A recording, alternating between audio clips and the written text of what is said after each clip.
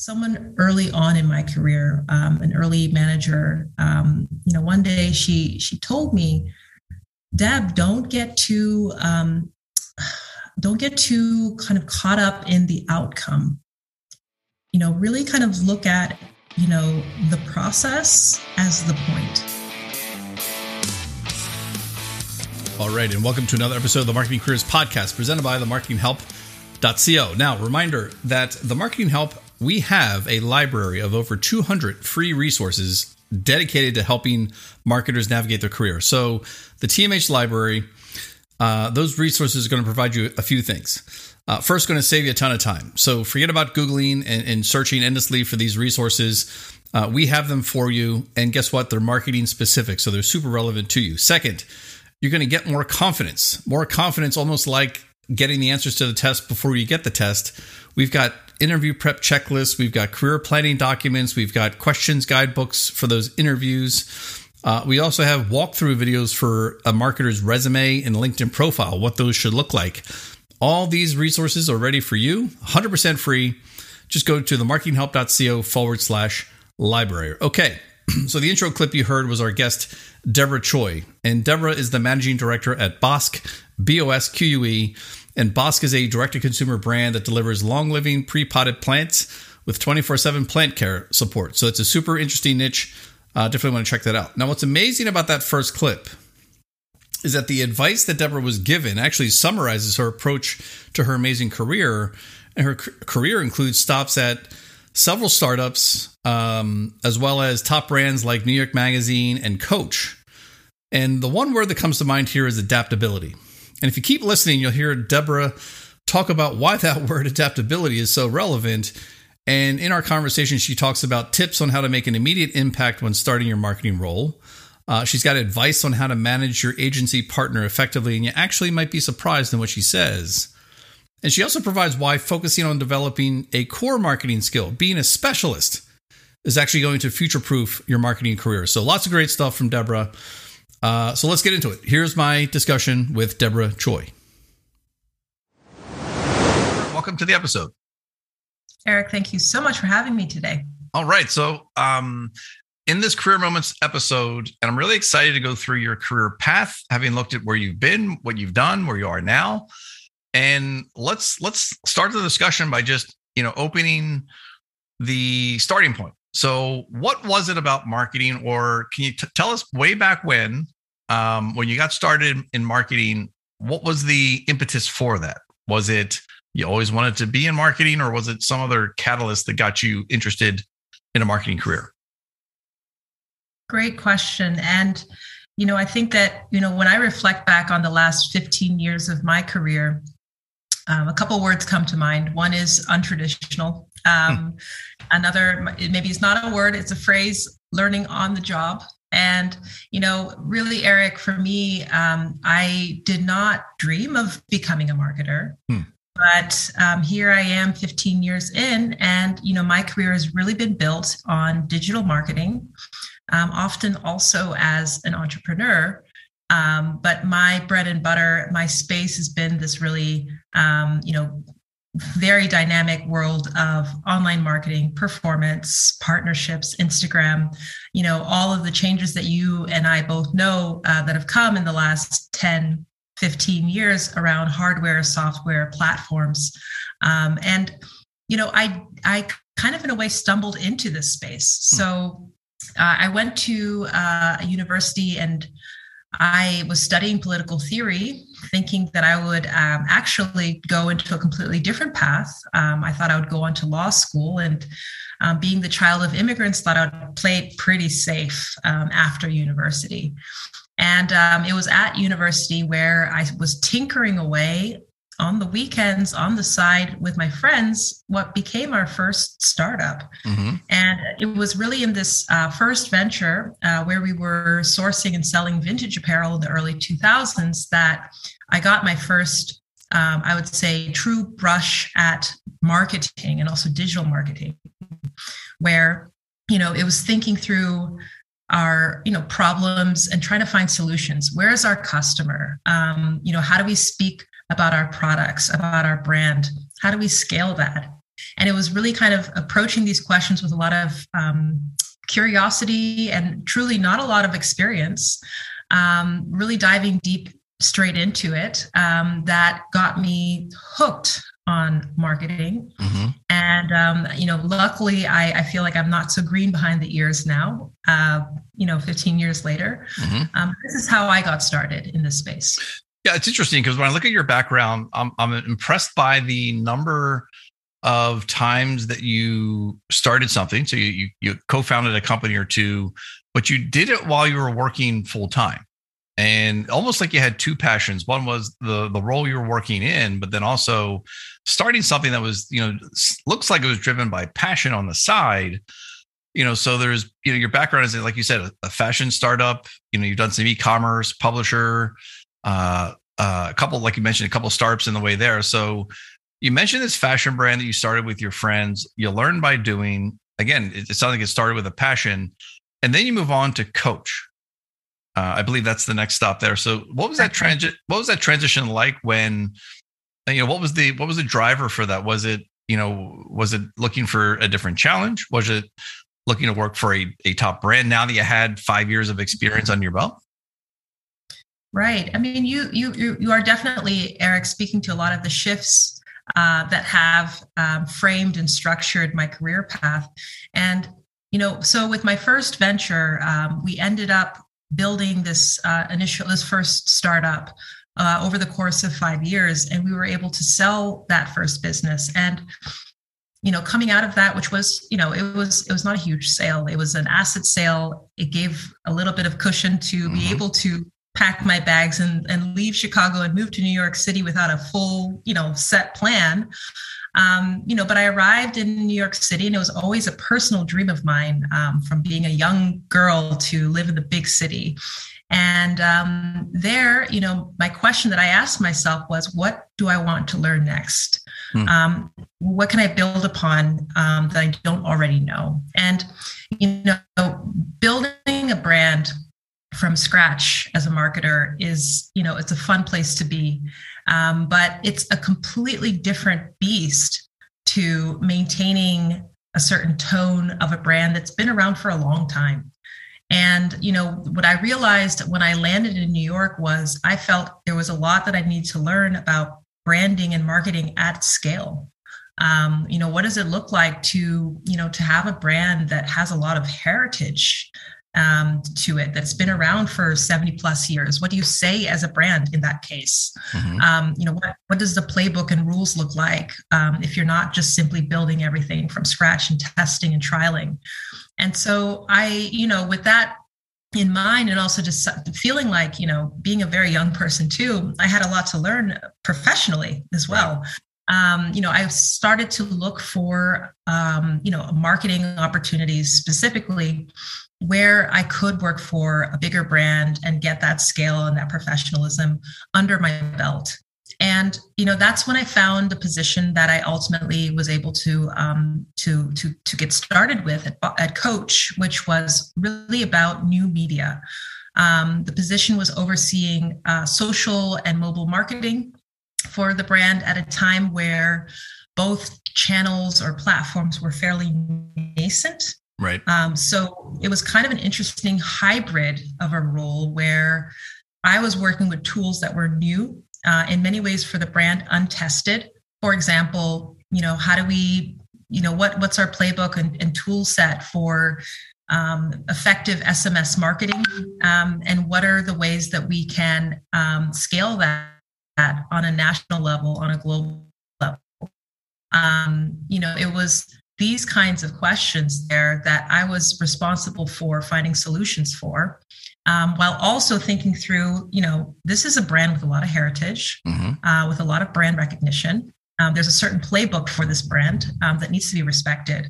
And here was really where I was able to sink my teeth into, marketing at a certain scale that you don't have at least in the early days of a startup. Sure. Now, Coach is a pretty well-known brand. And I guess my question is, how does somebody that comes with experience just from a startup, albeit it was in innovative channels that at the time no one really knew how to do them, so you had that as a benefit. But how did you get that role? Was it just applying? Was it you knew somebody? What was the entry point into getting on Coach's radar? I'm smiling right now, and of course your listeners cannot see this because I was asked that question also when I joined. And I think that there's something to these kinds of companies and these kinds of positions where often you are in network, right? And that's how you kind of get your foot in the door. I just saw a position online and I applied for it.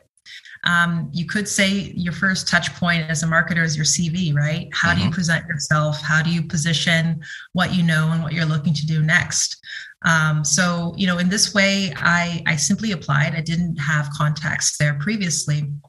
And it was interesting. I do recall sitting with the then head of North America digital marketing. And he was asking me, but Deborah, I think I was wearing, I don't know what kind of handbag I was wearing, but he's like, do you even like, luxury handbags? And I was like, well, I was, again, pretty young, fresh out of university. I can learn. Right. And learn I did. I learned, in the time I was there, so much about not just marketing, but also about the brand. And that was absolutely a way to kind of get my foot into, not just this opportunity with Coach, but the one kind of shortly after with New York Media or New York Magazine as well. And so what was when it comes to career paths, my interest, I always love to hear what is the factor that led you into the next role, because for some people listening, this is a dream job for them to work for Coach or work in this fashion industry or with that level of brand. So why would you ever want to leave? And, what would you say would be the rationale or the factor that drove you into the role with New York Media? Was it, again, did it run its course? Have you learned everything you possibly thought you could learn at Coach? What were some of those motivating factors? Right. So, at Coach, it's interesting. Let me take a step back. Sure. New York is a big city, right? And what's interesting, though, about these big cities is also how they can really feel like a village, depending on the space that you're in.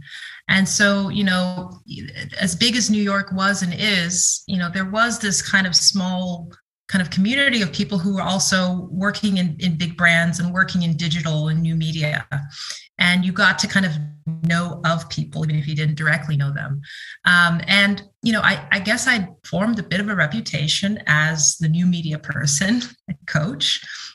In the time that I was there, we were able to really cover a lot of interesting ground in not only kind of scaling our followers back in the early days on our core social media platforms, but also finding, kind of things we could roll out globally. So Coach as a brand then and now has a huge touch point in Asia. Back then, we were just kind of getting our toes wet in Europe through the UK. And we were finding, as a digital team in North America, not just the responsibility to scale digital, in home turf, but to find parts of the playbook that could be replicated internationally. And in all of this, I was reached out to about a position that I just couldn't say no to at New York Magazine. This was a very different kind of position, but also was playing to my strengths. It was not so much a direct marketing role, but a lot more on the analytics side. So I shifted gears from, managing new media, digital media, and kind of digital partnerships, if you will, with Coach to looking at, okay, here's all of this data that we have at New York Magazine. How do we surface this data to inform the right decisions on both the editorial side and also advertising?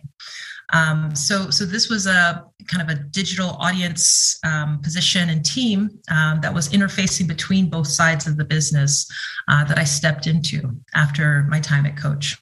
And I love how you put that, is that an opportunity found you.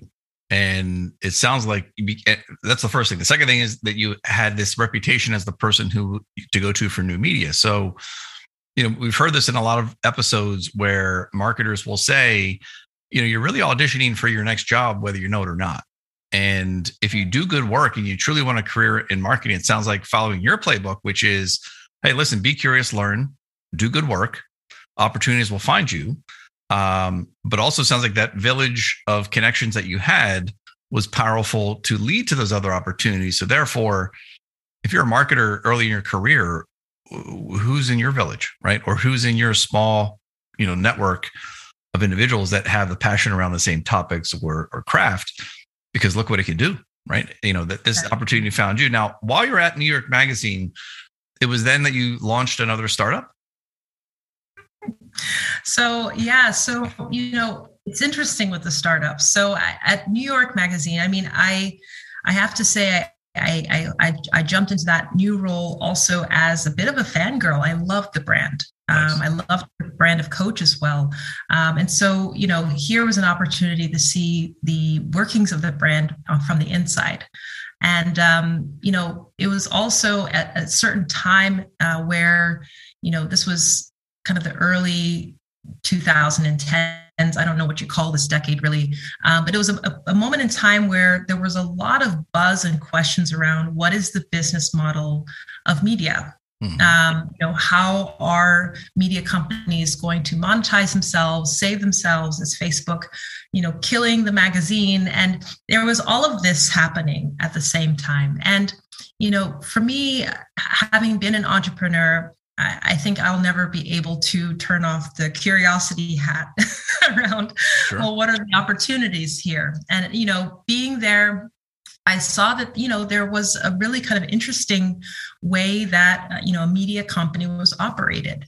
And, within that, I saw that there were also opportunities. So just to, kind of explain here, my next venture was a company that I started with a friend who also went to my university, and we started a media platform with a certain, say, hypothesis. So mm-hmm. we were both in this space, and what we were seeing is that with most media companies, there's a lot of output every day, but that output in terms of content doesn't hold the same level of value from one day to the other for advertisers, right? So what does it look like if you create a media company where the content is, as we call it, evergreen, so that from an advertising perspective, from a revenue perspective, there's a kind of holding of that value 24 hours later and also 365 days later as well. So with that kind of question in mind, we started to build this first, this MVP, this platform where we were putting together like purely evergreen content and seeing, from an advertising perspective, what that could look like in terms of the kind of advertisers that we could get on board. And so this became, my next startup. And, was there any conflict? I mean, I'm sure there was conflicts, but this became like a nights and weekends sort of pursuit while you're maintaining your role at New York Magazine. And then what happens next in terms of your career? So the startup continues and then you move on to Brightleap? So here, was definitely a learning for me because, it was nights and weekends, as you noted, which is not easy. But there was a fire in me and my co-founder to really try to get at the heart of this problem and see if we could find at least a viable solution to it. With this venture, one of the learnings for me, and there were many, was, well, I don't know if I want to be in a business model that is purely ad driven. I might not have the mentality for it. I was learning a bit about what kind of marketer I am. Mm-hmm. And, I think that I realized in that venture that my sweet spot was really in consumer B2C, really thinking about an audience and a product and how to kind of draw the links between the two. But also, in that venture, I also realized that I was not really looking to be in this space for the long haul. As well. So the short of it is my co-founder and I, we parted ways and made the decision that, she decided she would like to continue to run the venture that we started and keep it independent. And she still does to today, which is really cool to see. But I decided to move on, and my next venture was quite different, like they've all been, in the sense that it was not a product-driven business, but a service business. Mm-hmm.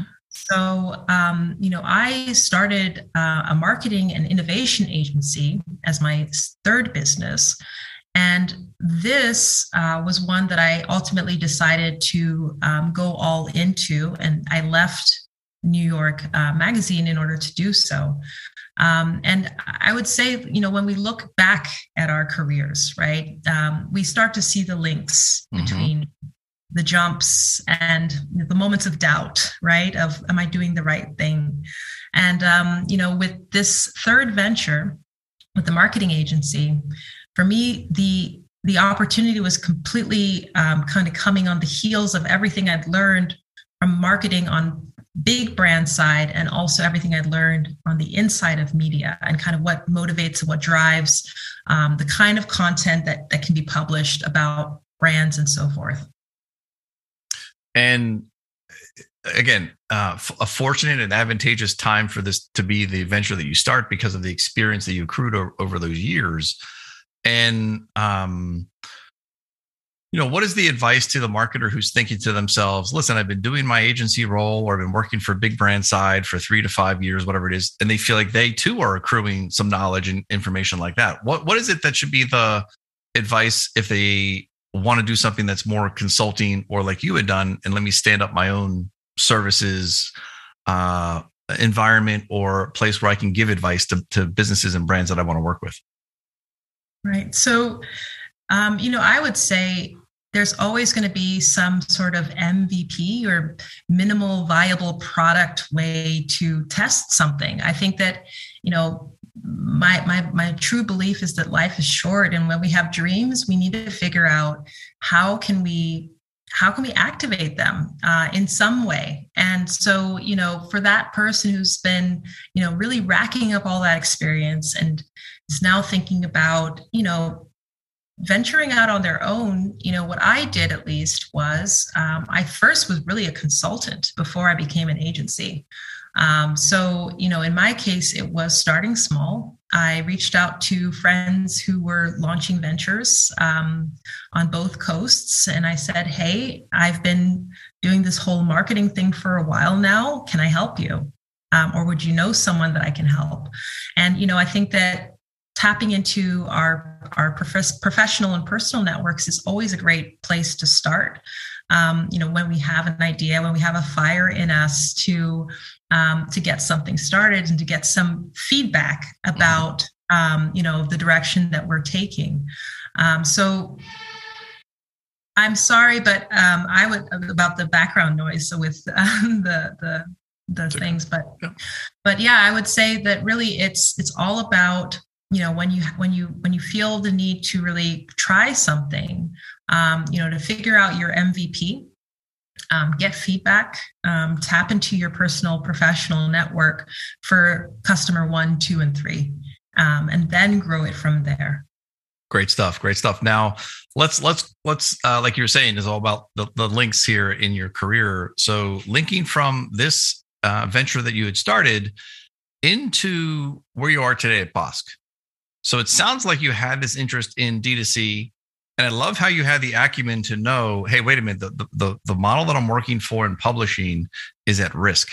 So therefore, you set your path to be into an area where you had experience and could provide value, as opposed to just hanging your hat and riding out the storm, hoping everything would be okay. And we've seen what's happened in publishing since then.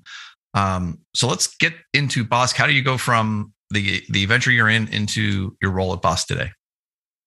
Right. So just the short of it with Bosk, it's a direct-to-consumer plant brand based in Berlin. We take a very sustainable approach to sourcing, packaging, and delivering, ready-to-grow plants. So plants that are pre-potted and delivered directly to your door. So, how did I get into this space? I have to say, me 4 or 5 years, I would say a good 5 years ago, I was really, really bad with plants. I would buy plants from the wrong places. I would kill them pretty quickly. I would repeat the process. I would get frustrated. I would want to give up, but then I'd see another cute plant in a shop and think, let me try again. And, you know where this story goes. So, for me, it was, my entry into specifically this category of indoor plants and potted plants came out of, in a way, really kind of experiencing some of our customers' pain points.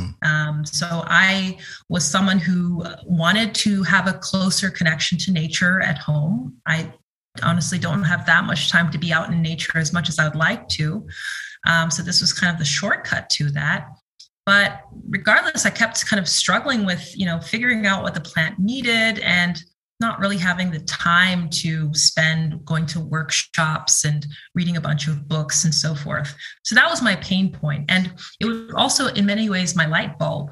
So with this venture and my entry into it, at some point my frustration was like, wait a second, how many other people are experiencing this as well?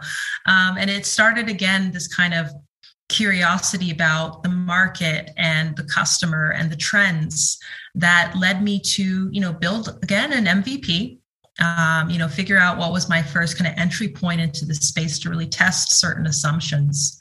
And, now, that journey started about 4 years ago, and now, I'm running a venture-backed, business in the space, which is called Bosk. And, the model, for sure. It only took me 2 weeks to kill the plant that I put in my office. So I'm in the market. So, and I could understand the pain point you're trying to solve there and how you're doing it. And in your role today, when you think about, let's go back. So you think about starting at Coach, starting at New York Magazine, New York Media. What's the advice for somebody because it sounds like you're able to make a positive impact in a short amount of time. We all have our hits and misses, but it sounds like most of your hits were wins. But what's the tip for the marketer starting their new role to make a positive, immediate impact? Immediate is relative, but what are some of the things you did to stand out and to ensure that you're, moving the ball forward?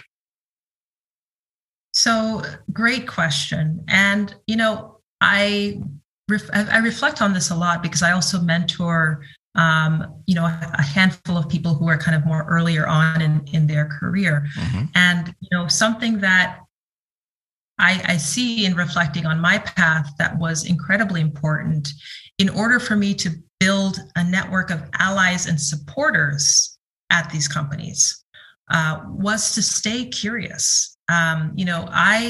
When I stepped into Coach, there were so many things I knew I didn't know.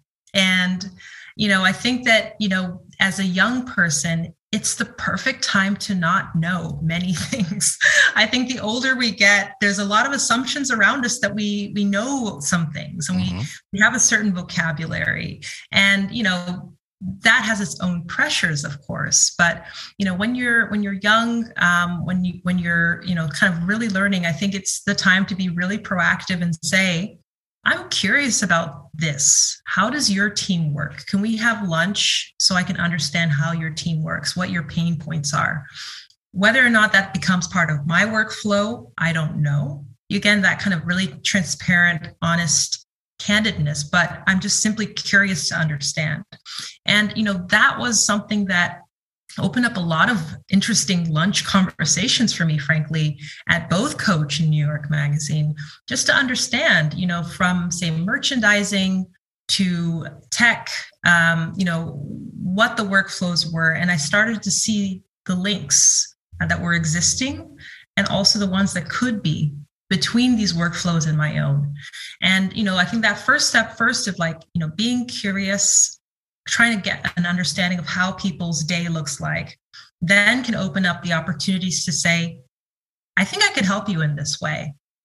I understand now, based on what you've told me, what your day looks like. And I would love to give 10% of my time to supporting this. I see this as a problem and I think I can help. And, being kind of open to, not being fixed in any kind of particular kind of like, oh, this is my responsibility.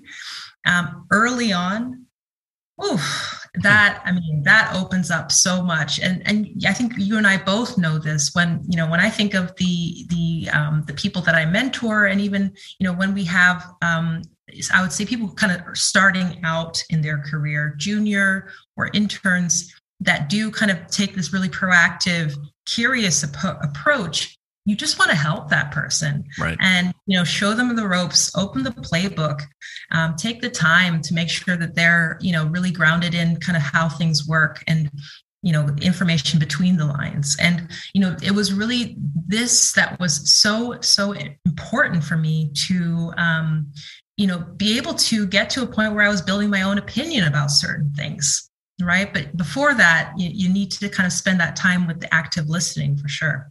Such great advice, because it's super relevant to that early stage junior level marketer, strictly because no one knows everything, even the VPs, even those that have been doing it for 10 plus years. We don't know everything. So it kind of forces you to have to be able to ask questions all the time, be curious, because you may be the person at a junior level, coordinator level that can be the one that solves it. Plus, I think your advice is also relevant to those that are manager level. And how many times have you seen manager level marketers get frustrated when they can't figure out how to get to the next level, whether that's director, VP? But the recipe is simple. What you just said, right? You can still be curious because you don't know everything as a manager. You may think you do, but when you start asking those same sort of questions to your director and those that are in the positions that you seek to gain, gosh, you may find you may not even realize what their challenges are. And the advice I give to marketers when looking to gain that trajectory growth in their career, it's what you just said: be curious, bring a solution. And you'd be surprised at how much you can unlock, like you're saying, regardless of the level. So super great advice there. Now, last thing here before we head to a quick break, when you think about all the places you've been and where you started, the ventures you started, the marketing roles that you've had, in your mind, what is the most impactful career moment that you've had so far? Oh, wow. That's such a good question, Eric. It's interesting because I think it's always the most recent one and then something else happens. But I think honestly, it's less about hard skills, because I think a lot of marketing, of course, is hard skills, but it's also so much about the soft skills. Marketing is about, telling a story. It's about cooperation. It's about tuning into what matters to the person on the other side of the table. And, someone early on in my career, an early manager, one day she told me, Deb, don't get too kind of caught up in the outcome. Really kind of look at, the process as the point. And, I think that is, of course, it was tied at the time to a very specific project and so forth, but I've kind of taken that as a kernel into many things abstractly in my life that, the moments that really kind of stand out to me are when I look at the process, because the outcome, in many ways, it's like you can have a great process and be really proud of the process, but there could be so many externalities that influence how things end up. So, when I think about kind of the peak moment, I think about those moments where I'm with my colleagues and we're in what I call flow. We're communicating super well. The energy is high, and, we're all kind of, leaning into our skills and finding ways to support each other's weak points. And we're really a solid team. And that's happening now. That's happened before. And that's kind of where I try to really focus my reflections on what happened that went really well. Because at the end of the day, if we are a team and we raise funding, or we don't raise funding, or we hit the partnership off at a great mark or something, that's something else. So that is so insightful, because there's marketers listening right now that know what the flow is. They get it, right? They know when they've been in that project on the front lines, in the trenches, putting together the deck to pitch client X, or getting ready for that new product rollout, so they can understand, hopefully, that, taking a step back and enjoying that process, because so much is learned, but we forget about it because we're so focused on, we got to get this done by X date. So that's great insight, because it sounds like there isn't one specific career moment. It's these career moments, plural, that stick with you or have stuck with you over time. Good stuff. All right. So this has been a great walk through your career path. As you said, a very non-traditional path, but it is fed with a lot of great experiences, great learnings, and especially the suggestion on being curious, which is what led you from some of these roles. So we're going to take a quick break, and we'll come right back, and we'll dive a little bit deeper into a day in the life in your role with Bosk. Hey there, I want to let you know about a new page we launched on the marketinghelp.co, and we built it to address one of the most common questions we get from our members, and that's around finding your next marketing job.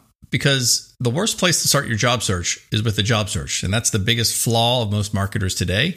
So we created a hub just focused on helping marketers successfully complete every stage of the marketing job search through courses. Now, go to the marketinghelp.co/courses, and you'll see there's a selection of courses, workshops, and boot camps, all the way from creating the job search strategy, which is very important, to acing your interviews. We have a nice resource, the complete marketing interview questions guide, which a lot of our members are raving about. So you definitely want to check that course out. Now, the best part is we created learning environments that we know are going to meet the needs of your schedule, but also your budget. So we've got self-guided courses, we've got on-demand courses, and we've even got small cohort expert-led workshops and boot camps. So stop getting frustrated when you're not getting any responses. Start being successful in your marketing job search. Get some control. Go to the marketinghelp.co/courses. Check it out. Now let's get back to the episode.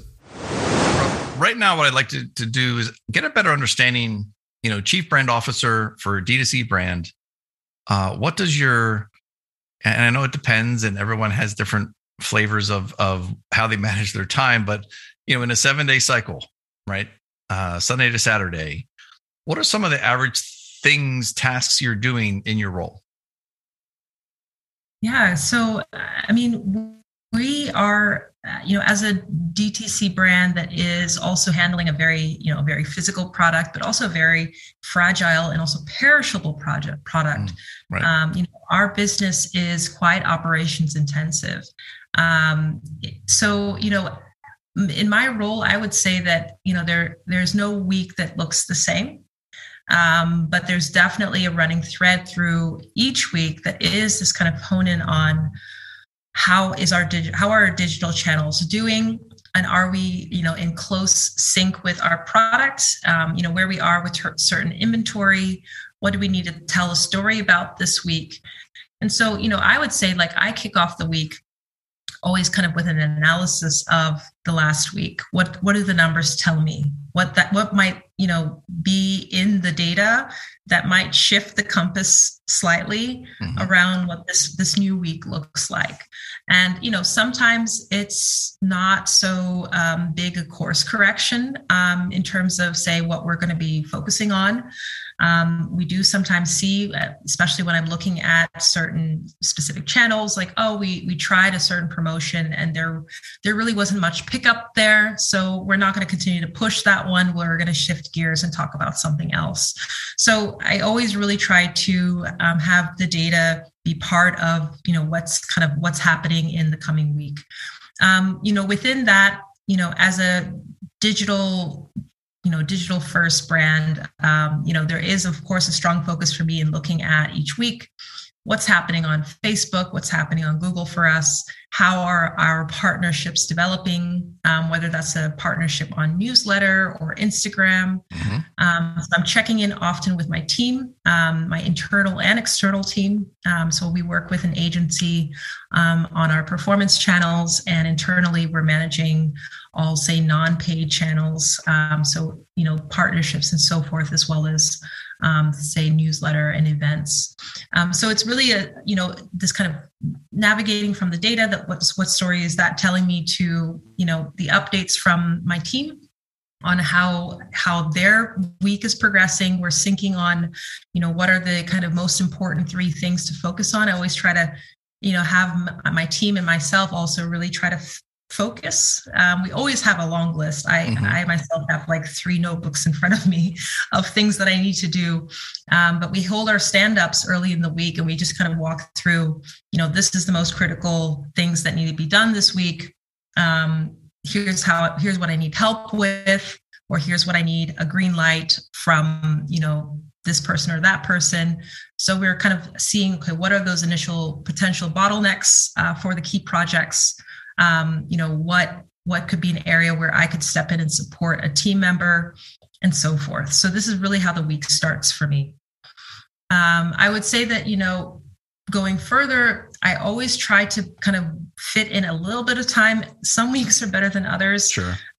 To kind of look up. I call it looking up, because I think that I, like many people, get really, really focused on my universe, right? As a brand, looking at my numbers, looking at my channels, thinking about my inventory and how to push that. But meanwhile, there's a whole world around us and our customer and their options. So when I say I look up, it's this moment where I try to kind of schedule, even if it's just an hour, is there a market research report that I can see about kind of what trends are going on in DTC or direct to consumer more broadly, or what have been some kind of more recent kind of VC stakes in this broader ecosystem of direct to consumer? What are those brands doing? What does their Instagram look like? What's going on around me, essentially, and what might be in this noise or in this kind of bubble around me, the parts to kind of bring back into our little ecosystem that is Bosk, that could be relevant to, how we push certain things or talk about certain things. So my week is always trying to manage this. There's no ideal week. Of course, it's a juggle, but it's really trying to always kind of have this data focus, make sure that the team is synced and everyone is resourced, has what they need, whether that's information or support. And I'm also, taking the time to make sure that I'm getting the signals around us that could be helpful. And I love how you summarize that, because looking up, right? So I think of it as everyone works in the business or they work on the business. And even if you're entry level too, you can still take time to look up, like you're saying, because there might be something that could help you better navigate your craft or your hard skill execution, whatever it is that you're doing in your marketing role. So I love how you said that, because you're right. Everyone, as best as you can, whether it's 30 minutes or an hour, try to find that block of time where you can take a breather, look up, look around, like you said, sift through the noise and signals and see what's important to bring back down into the day-to-day work. Good stuff. Now, you mentioned your team. 2 questions I have here. You mentioned your team. Talk about the players on your team. What roles are they in and what are they doing? Right. So, I would say my marketing team, and within that, we're pretty lean and mean. So I have 2 colleagues in-house. One is overseeing content editorial. So that's our blog and also our newsletter and any kind of cooperations within those 2 channels. And my other colleague is overseeing content from a kind of social community perspective. So first and foremost for us, that right now is Instagram. Though later this year, we do want to kind of jump 2 feet into TikTok and really kind of start to grow community there as well. So that's my core internal team. So it's really this kind of so it's traditionally called the non-paid channels, right? Sure. We also work with a really great agency to manage performance, manage the optimization of our performance channels, which currently are Facebook and Instagram. Though, as you and I know, when we say Facebook, we're also talking Instagram, of course. And within Google, they have quite a basket of channels there too. So we're working on search, we're working on shopping, YouTube, so forth. So, and that was my second question is, when it comes to working with an agency, especially a performance marketing agency, and you've been on the agency side in your capacity in your career, in your mind, what makes an effective agency partner? So I'm trying to, I pause because I have so many things I could say on this topic. So I'm going to try to be a little bit concise here because I have run an agency before. So I'm definitely opinionated about this. Yes. But, I think that, it's really seeing like in the early days, how much is your kind of agency contact willing to spar with you? I think that, it's kind of table stakes for someone to kind of be given a directive as an agency, like, spend this much on this channel. But, the real value comes in, the questions coming back. Like, are you like, we think actually it could be, maybe wiser or more effective or more impactful because of this and that reason to do this instead. Because this is kind of how we see things. This is our vantage point. And so, the more that your agency, if you're kind of looking at, is this the right kind of relationship to bring on for your company, the more that agency is sparring, is kind of bringing their vantage point, because again, their vantage point should be and is very different, right? It's what we were saying earlier about kind of being in your own brand bubble within a company and just kind of living and breathing your brand, your products, your price points, and so forth. But an agency, your contact probably has, a handful of other clients that are most likely in very different spaces. And, that breadth of perspective can be incredibly valuable if it's brought into the relationship. So, in our case, I feel very grateful that we do have this kind of sparring relationship. And it's something that I think if you're looking for it, you can kind of feel out in your initial kind of conversations and evaluations if that's going to be there in the long run. Because, at the end of the day, marketing and specifically performance marketing is so dynamic. And I say that, with all of that entails, it's exhausting to keep up with all the changes on these platforms. So, when you're able to really kind of talk with your agency contact as a peer, I'm thinking this, what do you think? Then you're really able to tackle these channels and have more success on them because of that kind of dynamic and relationship. I love that word you use is spar. And I know you don't mean it in a sense of, negative conflict, but conflict is good between agency and client. And it reminds me of, the tenets I have from being on both sides of the table is agencies want to be the ones to come to the client with information proactively. To your point, is the last thing you want is the client to ask the agency, what's going on with this new change in Google? No, agency should be the one to tell that first.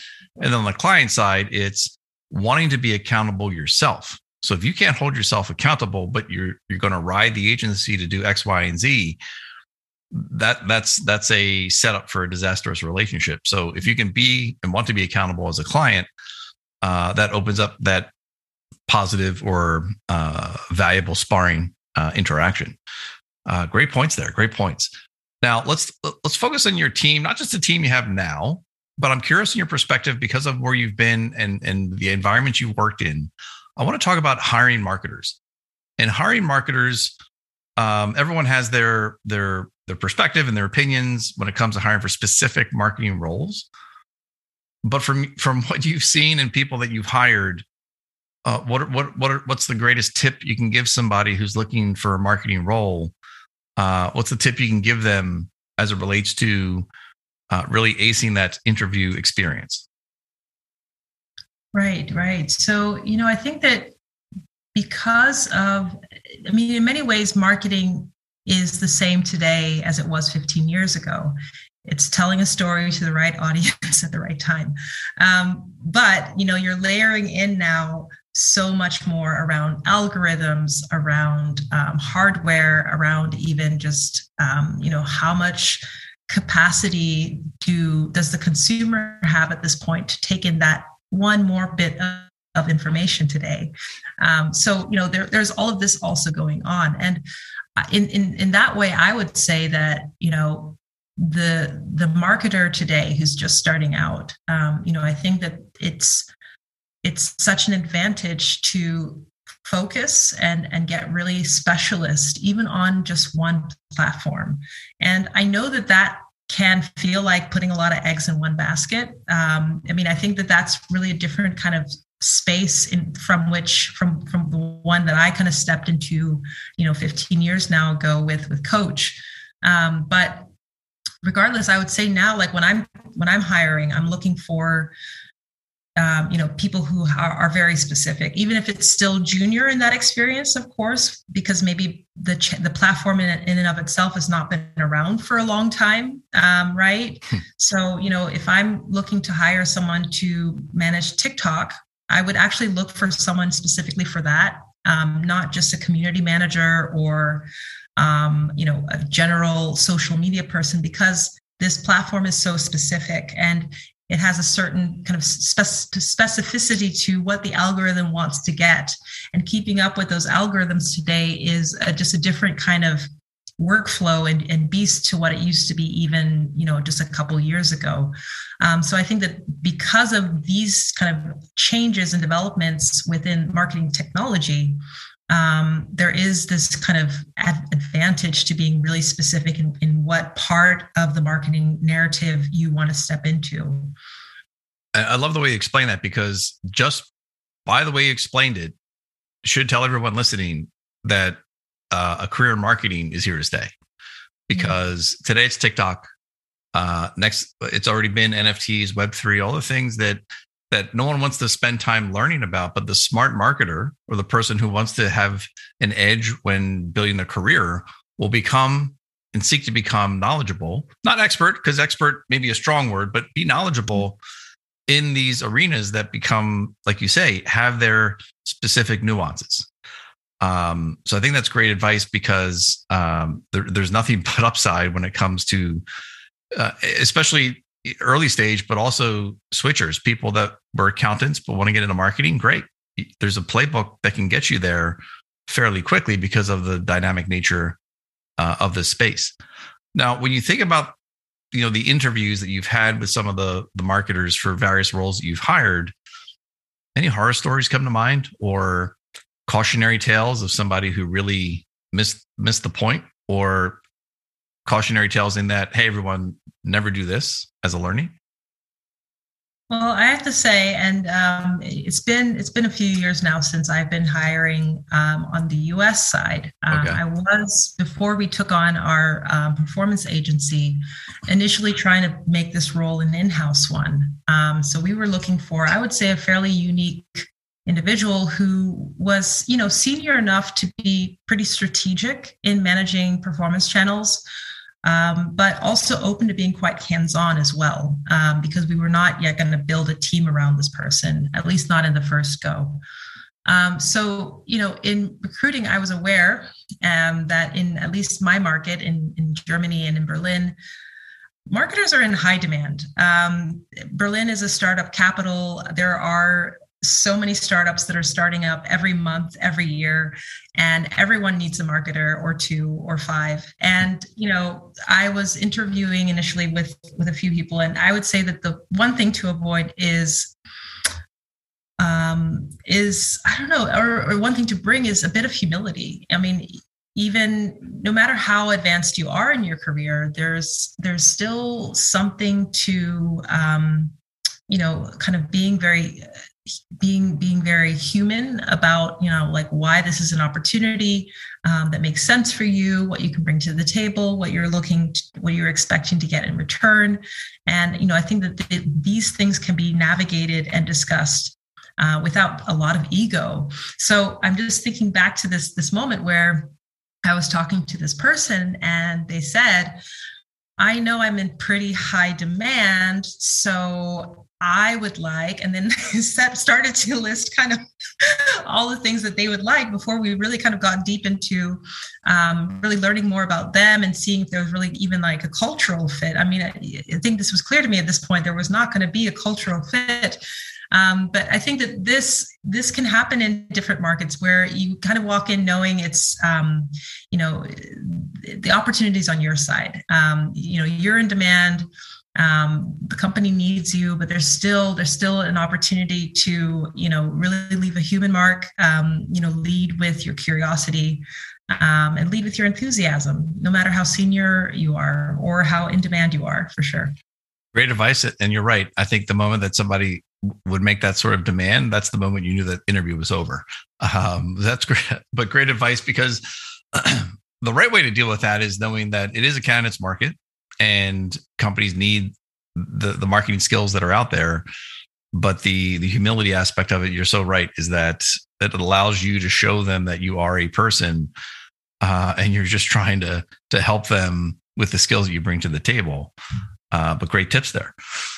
So as we wind down the conversation here, I'm wondering, just given the depth and the breadth that you have in the marketing space or in marketing positions, you've seen a lot, you've done a lot, and I'm really impressed with how you just followed these initiatives to start these ventures and made it happen. But if you were to think back and say, hey, wait a minute, if I wasn't doing and I didn't follow that path with my friends early on with that startup, if you weren't in marketing or didn't have a marketing career, what would you be doing? Oh, it's interesting. I probably would have gone with plan A. I'm so grateful for plan B. So grateful for plan B. But I guess I would probably be in the legal world right now. And it's not bad. I'm sure that I would have loved the challenges there. But of course, a wildly different career path than what actually transpired for me. And that's a great point, because I mean, you still probably get to touch a little bit with some of the contracts and agreements and things like that. But when you think about not just yourself, but other marketers you've seen progress in their careers, I know the one skill that's transferable, like we've been talking about, is being curious. What are some other transferable skills that can give some confidence to our audience that's thinking like, oh, I'm never going to be able to learn this skill, or I want to be a specialist in X, but not Y, or I'm coming from a non-traditional environment into marketing? What are some of those transferable skills that you've seen help professionals be successful in marketing? So, I think what's interesting here is, some of these questions that you mentioned as examples that, tend to be kind of these running scripts in our heads at time, like, oh, I'm not sure if I can do this, or, my background is so different. I think we need to stop being the first no for ourselves. And, I think that we can often be the first person, that lines up right away and says, no, this is not possible, before the world has a chance to even, consider, what you're trying to do. And so, I think that, yes, curiosity, but also courage, to simply try. I think that, I'm absolutely not alone in many ways learning as I go about marketing. And the truth of the matter is, even if you have, say, an academic certification in marketing, it's such a dynamic space that you're still anyways going to have to learn on the job. So, I think that, the things that we try to kind of pull up and say in our minds, this is why this is not going to be possible for me. We need to actually actively stop doing that. And I say that, and I know, it's not always so easy to do. Right. But there's a lot of power in, kind of overcoming that voice in ourselves at times that is telling us, no, I don't think that's possible for you, or no, you probably need to spend 4 years learning this before you can try that. To, at least kind of drawing attention to it and noticing when it's there and saying, wait a second, how about let me look for that yes? Let me actively look for that yes for me. And most likely it's there. That person that might say, hey, I hear you. You want to learn about Web3? I'm in this space. I can, give you an hour of my time to kind of walk through what I know. And these are the kinds of moments where you start to open up the opportunity for yourself. Love it. Love it. Courage. Absolutely. And courage, I think, fed by not being afraid to be wrong or not being afraid to get outside your comfort zone, because anyone can do that. And those that do it are the ones that will find those opportunities. I love it. So where's the best place for our audience to connect with you if they want to continue the conversation, dig deeper in any part of your career path, or quite frankly, talk about D2C marketing or all the above? What's the best place for them to connect with you?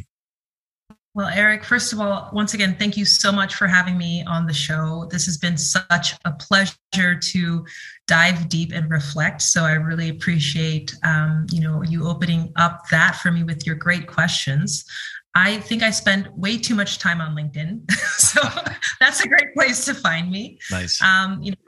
Please reach out there. And I'm really happy to make new connections. Deborah, and I appreciate your time. This has been extremely valuable. Great tips, great insights. I will share links in the show notes on how to get connected with Deborah.